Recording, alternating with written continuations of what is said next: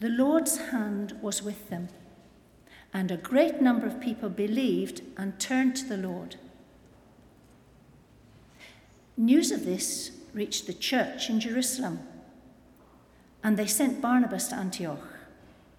When he arrived and he saw what the grace of God had done, he was glad and encouraged them all to remain true to the Lord with all their hearts. He was a good man, full of the Holy Spirit and faith, and a great number of people were brought to the Lord. Then Barnabas went to Tarsus to look for Saul, and when he found him, he brought him to Antioch. So for a whole year, Barnabas and Saul met with the church and taught great numbers of people. The disciples were called Christians first at Antioch. During this time, some prophets came down from Jerusalem to Antioch. One of them, named Agabus, stood up and through the Spirit predicted that a severe famine would spread over the entire Roman world. This happened during the reign of Claudius. The disciples, as each one was able, decided to provide help for the brothers and sisters living in Judea. This they did, sending their gift to the elders by Barnabas and Saul.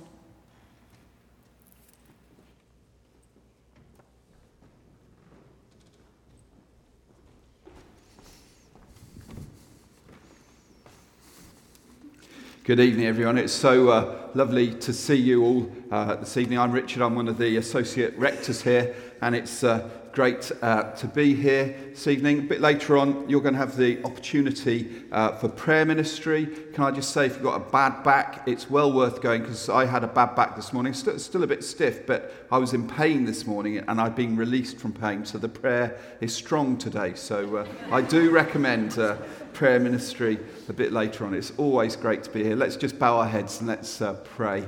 Lord, you're a good God, and we worship you and we love you. And thank you for passages like we've got tonight. At first glance, it feels as though we're just passing through Antioch, but it's a really strategic and important passage. And I pray that it would have the ability tonight to speak into our hearts and lives, not just as individuals, but also as a community. We really do want to hear from you tonight. So, Lord, I just pray for us that the Holy Spirit would just inspire us gently, those of us who are struggling especially, Lord.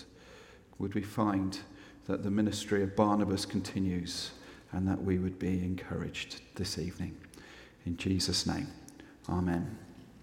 So if you want to keep your Bibles open, I will be looking at it and going through parts of it. It'll just help keep the story in your head about what I am talking about. Now, a few years ago, when I first started this church, I did the network course. If you don't know what the course is, don't worry, it's quite simple. It's simply a course which is designed to help you discover your spiritual gifts. It's a course I used to run, but now, in great sort of thankfulness, I've handed over to James, and he does it 10 times better than me. So next year, when you get the chance to go on the network course, remember it, because James, I think he's been designed to help people find their spiritual gifts. Anyway, and I did this. There was a questionnaire about your gifts, and I did it, and I worked out what my spiritual gift was. I'm going to put my glasses on. I thought I'd done this in very old person setting, very super big writing, but my eyesight's still not as good as it should be. Anyway, so I found out that my spiritual gift was encouragement, and this meant, the course told me, that I was positive, motivating, challenging, affirming, reassuring, supportive, and trustworthy. I was the kind of person, it said, who was able to come alongside, this is its words, to present truth so as to comfort, strengthen, or urge into action those who are discouraged or wavering. I had confidence in God, the book told me, and I was quite pleased with that. I thought that sounded quite good. But then I read through all the other 24 gifts, and they had just as positive and wonderful things to say about them too. So whatever your spiritual gift is, it's amazing. So when I was told I was going to speak about Barnabas tonight, my ears pricked up, because quite simply, Barnabas is known for his gift of encouragement. He is Mr. Encouragement of the Bible. He is a relevant person, therefore, for me to look at, because I have the gift of encouragement. I thought, great, I'm going to look at Barnabas this evening, and I'm going to get some hints in how to use my spiritual gift of encouragement.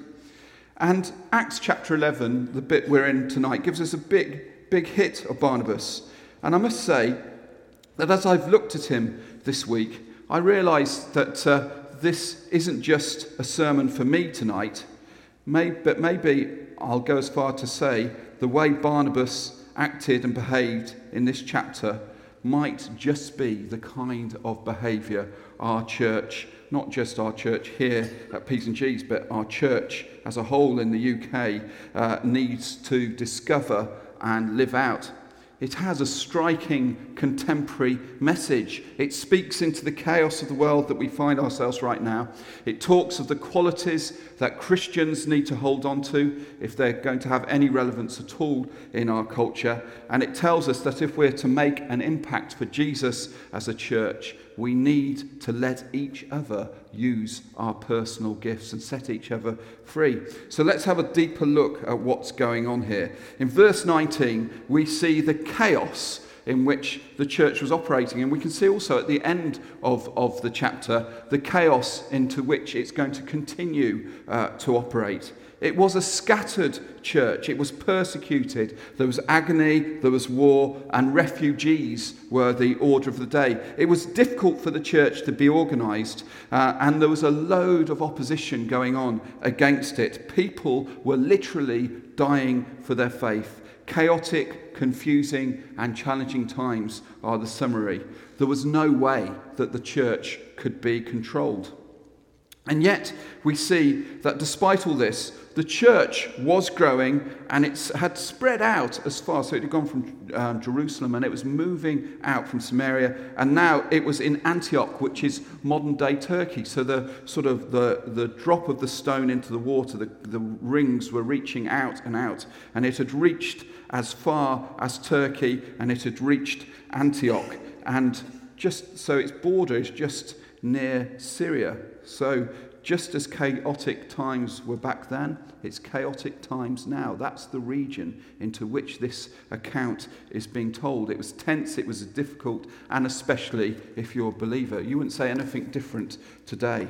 And the church hadn't just spread out in this random way to Antioch. It was also growing in Antioch too. Lots of people were becoming Christians around them. People were hearing about Jesus, and their lives were transformed. As it says in verse 21, the hand of the Lord was upon them, and a great number became believers and turned to the Lord. I completely love this. In what could have been seen as disorder and as a church having no plan, the church was growing. It was the opposite of what you're told to do to develop and grow the church. I've been to loads of conferences about organising and developing the church so it could grow. This is the opposite of that.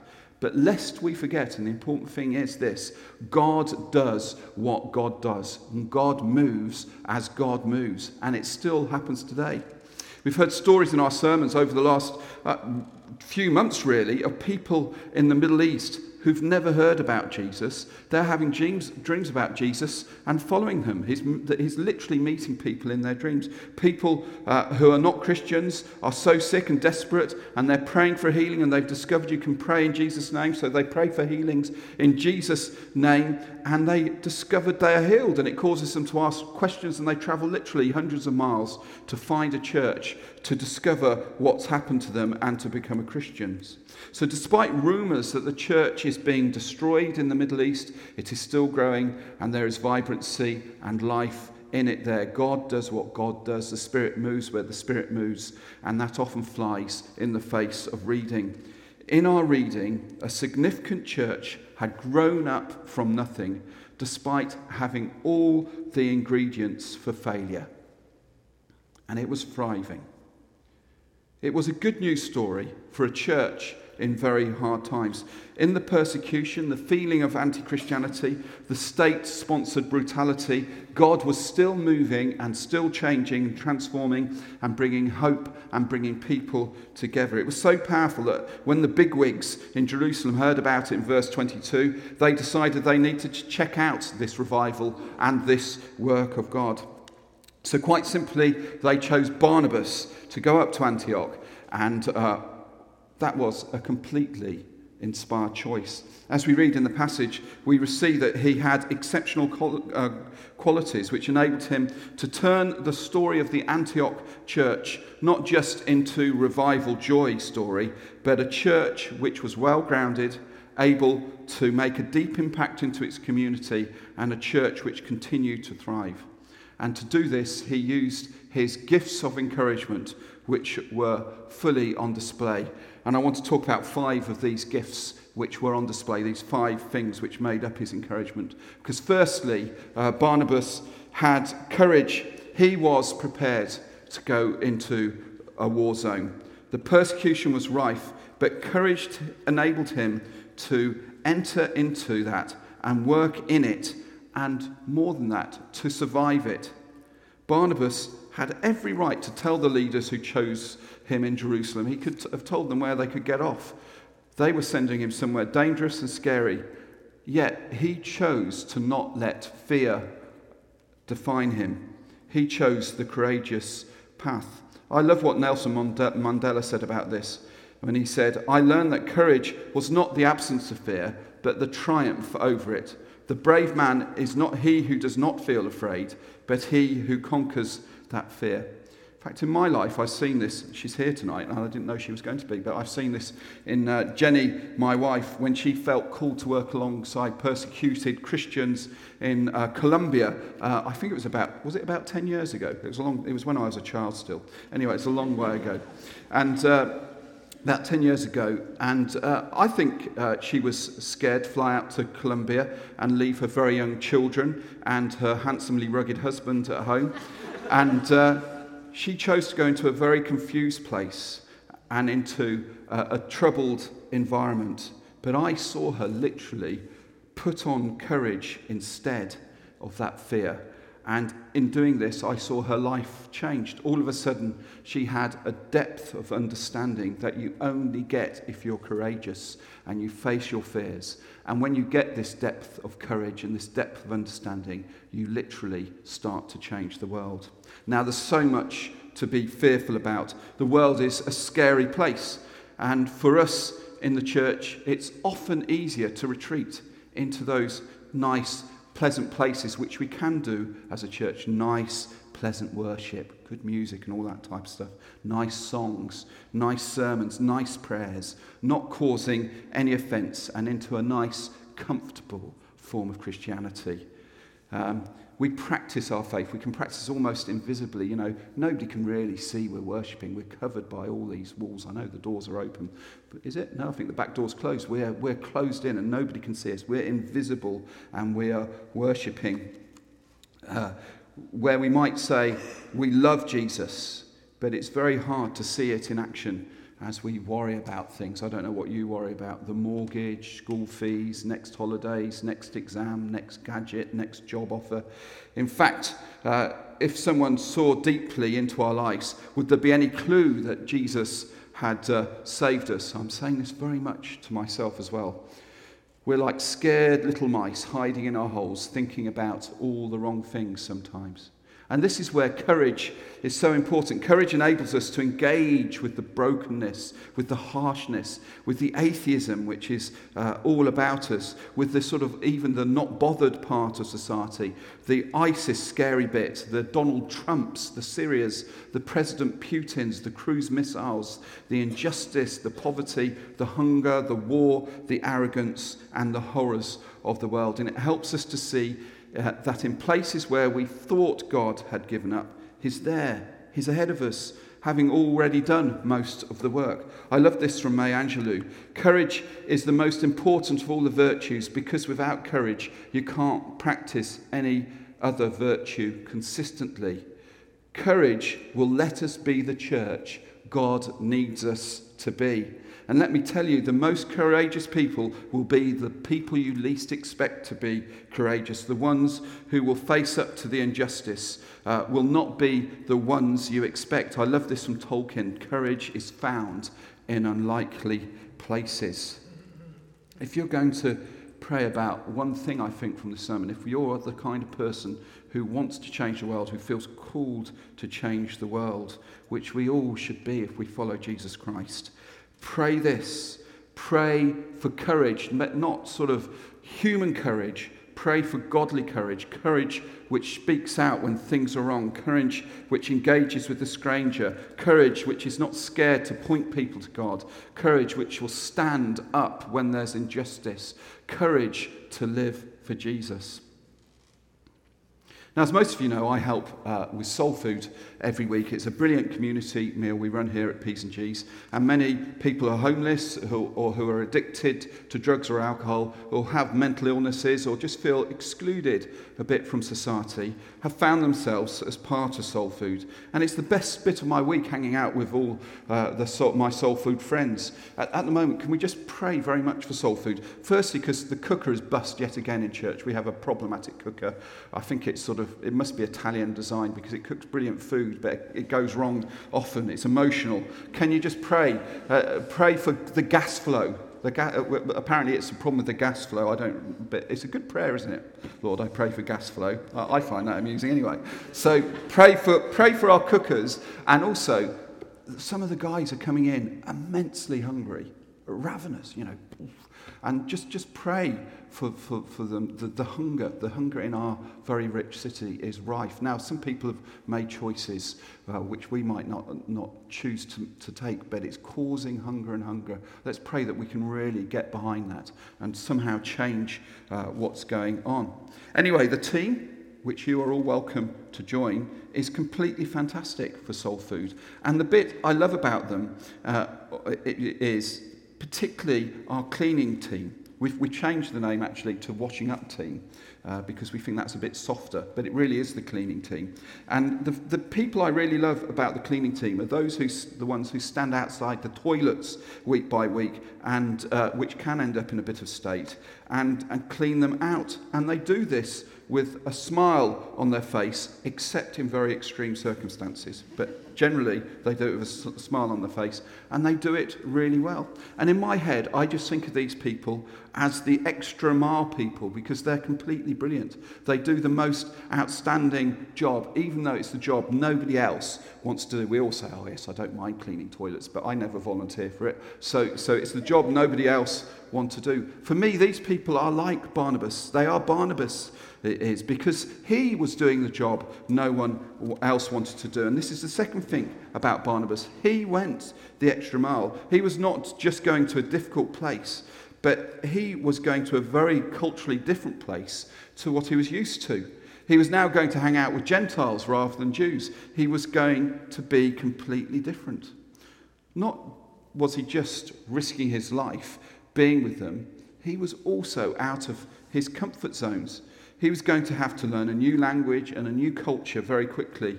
He could have gone in very snooty and arrogantly. He could have gone in knowing that he was the best, and the best way of running the church was his way. He could have gone in thinking he was a better Christian than them, as if being taught by the best of the best. But that was not his style, because he had the ability not only to go into the place no one else wanted to be, but he had the ability to stop, to listen, to work out, to be patient, to be generous, to be kind, to learn, to work out, to observe. And because of this, his eyes were open to a most profound work of God. In verse 23 it says, when he came and saw the grace of God, he rejoiced and exhorted them all to remain faithful to the Lord with steadfast devotion, for he was a good man, full of the Holy Spirit and faith. This could all be a definition of what the spiritual gift of encouragement is. His encouragement stopped him from jumping in and taking control and saying, I know best. His encouragement helped him to see the great work that God was already doing. His encouragement enabled him to join in with the Holy Spirit and that work. His encouragement enabled him to build on all the impressive work already going on and give it a more dynamic edge. His encouragement stopped him from making it all about him, and his encouragement recognized and released the gifts already in that church. His encouragement led to him wisely helping them move forward in their faith. And his encouragement led to the church becoming better, not worse. It made them stronger, more focused, more reliant on God. And the only reason this could happen was because Barnabas had a lively and dynamic relationship with God. And this is the third thing about him. He had that relationship with God. Verse 24 says he was full of the Holy Spirit. He was a good man, and probably he was naturally positive. But his relationship with God took this and made it dynamic and fantastic. His gift enabled him more and more. His gift enabled him to help more and more people come to know Jesus. I just want to ask you a personal question tonight. How's your relationship with God going? How's your relationship with God going? I've just taken on a spiritual director, and I find it really helpful. Most so because it encourages me to look for grace in my life. To have somebody saying, where have you seen God in your life in this last month, is a challenging and a joyful question to be asked. However, I met with him a few weeks ago, and he asked me how my prayer life was going. That was the wrong question to ask me. And I answered him, well, actually, it's going pretty rubbish at the moment. It's not that it's not happening, because it is, but it's not dynamic. Not that that really matters, because we all know that prayer lives can ebb and flow, and it doesn't need to be completely dynamic all the time. But my prayer life isn't organised, and it feels a bit like wading through mud at the moment. I realised that the relationship with God is not perhaps in the place I'd hope it to be. It feels hard, and I think for some reason I had lost sight of the big picture. I've perhaps made it more about me than God. And this is something I'm working through at the moment, making it less about me and more about God. And thankfully, having a spiritual director means that I have somebody who I'm accountable to as I work this out. And he'll ask me next month, how is my prayer life going? And I hope that I can start to give him a better answer than I am at the moment. I am actually hopeful and excited about this. However, the reason Barnabas was on top form in Antioch is that he had this lively relationship with God as an everyday and a complete reality in his life. And because of this, he didn't dash in, he didn't go and take control, but he could stand back and be inspired and be helped by God as he encouraged the church. I ask again, how's your relationship with God? Because I have an inkling I'm not the only one who's struggling a little bit. Barnabas is an encouragement to us to think more deeply about that. Now, I know that God doesn't grant success or failure because of the depth of our relationship with him. As this passage shows, God is God and God does what God wants to do. However, I do believe many of us are missing out because we're not engaging as deeply or as vibrantly as we could with this wonderful, loving and kind God. He filled Barnabas with his Holy Spirit to keep him going with him. Let's not forget the power of God at work in us through his Holy Spirit. It's a gift for us all to empower our relationship with God and for us to be confident that we're loved and capable of a fantastic relationship with God, who is just alive and well, and he's just the same God as he was back in Barnabas' time. And all this meant that Barnabas had a cutting edge, which is the fourth thing about him. There was something very real and gritty about him. He was no fake American TV evangelist or some control freak vicar who we all know, or some sort of I know it all, I know all the answers kind of doctrine king. He was the real deal. And people love the real deal. The real deal is what changes the world. When we find the real deal, we find the truth. his character and his encouragement led people to be believers.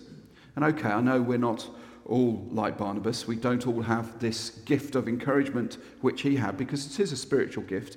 We can all be encouragers, but we might not all have that gift. We don't all have his personality. We're all unique with unique gifts and unique ways of expressing what God has done for us. We're all the type of people who the world needs to hear from to discover who Jesus is. But all of us can have a cutting edge. In other words, we can all be the real deal. We can be honest, we can be kind, we can be generous. And if these qualities were at the heart of our life together in the church, like the Church of Antioch, well, I'm sure more and more people would be attracted to Jesus and choose to follow him. Because sometimes we forget the basic stuff. I was reading about some hospital workers who also worked in the church. They had 2 jobs, hospital and church. And they said their work in hospital was completely brilliant because it was rare that 15 minutes went by without somebody saying thank you to you or encouraging you and telling you that you were doing a good job. Sadly, they said, their work at church was completely different. And one of them said they couldn't remember the last time they'd been thanked by people at their church for what they were doing.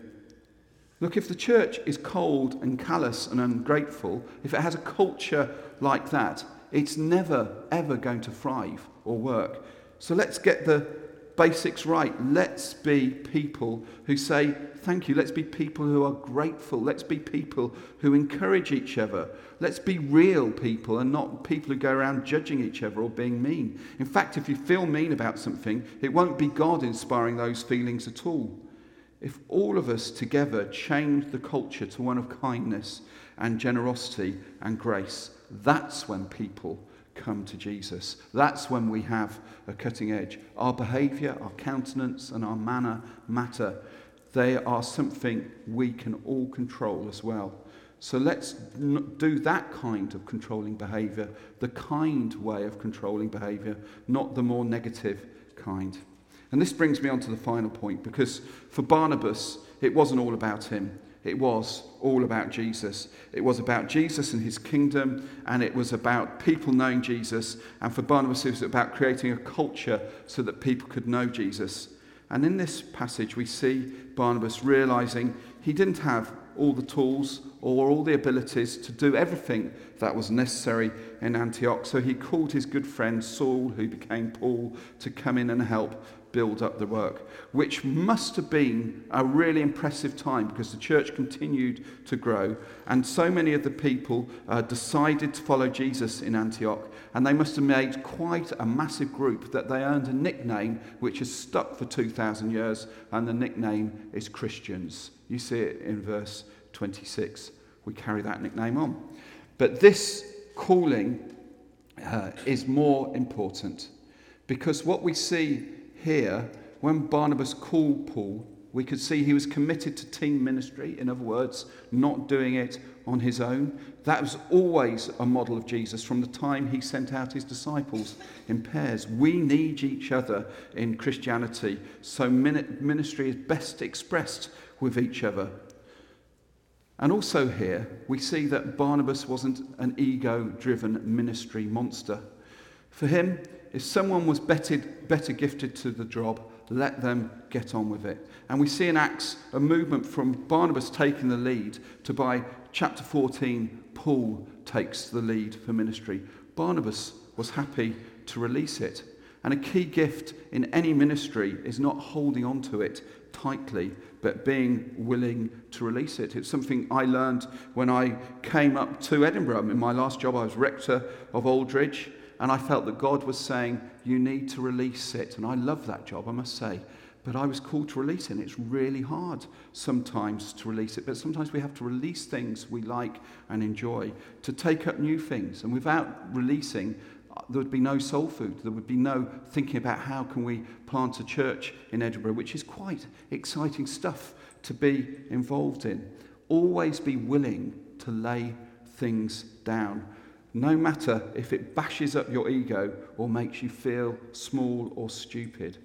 Barnabas shows us the power of releasing things and living a life completely for Jesus, because that enables things to grow and develop for the kingdom. So there we have Barnabas, the most inspirational, integrity-filled and incredible disciple. And his encouragement-filled life this evening is encouraging us to think about having courage. If I'm honest with you, we're all a little bit weak here. We all need to go for that courage. We need to work out what that means in this. Let's ask for it as we move on through this service. It's all about going the extra mile, Barnabas, and all of us can work out what that means in our life. What will it mean for you to go the extra mile? Who can you go the extra mile through this week? What can you do in your office, in your workplace, wherever you find yourself, to go the extra mile? What does that mean? Barnabas is about deepening our relationship with God, having God right at the centre. How's your relationship with God going? How's our relationship as a church going? Barnabas is about being real and having a cutting edge. Are we real, or do we hide behind our masks? Let's think about that. And finally, Barnabas just tells us it quite simply is all about Jesus. It's nothing to do with me. It's all about him. And so we give him the glory now, and we give it all back to him. And remember, our lives are his lives. And when we discover that, he gives us the most incredible life back. God bless us all as we work this one out.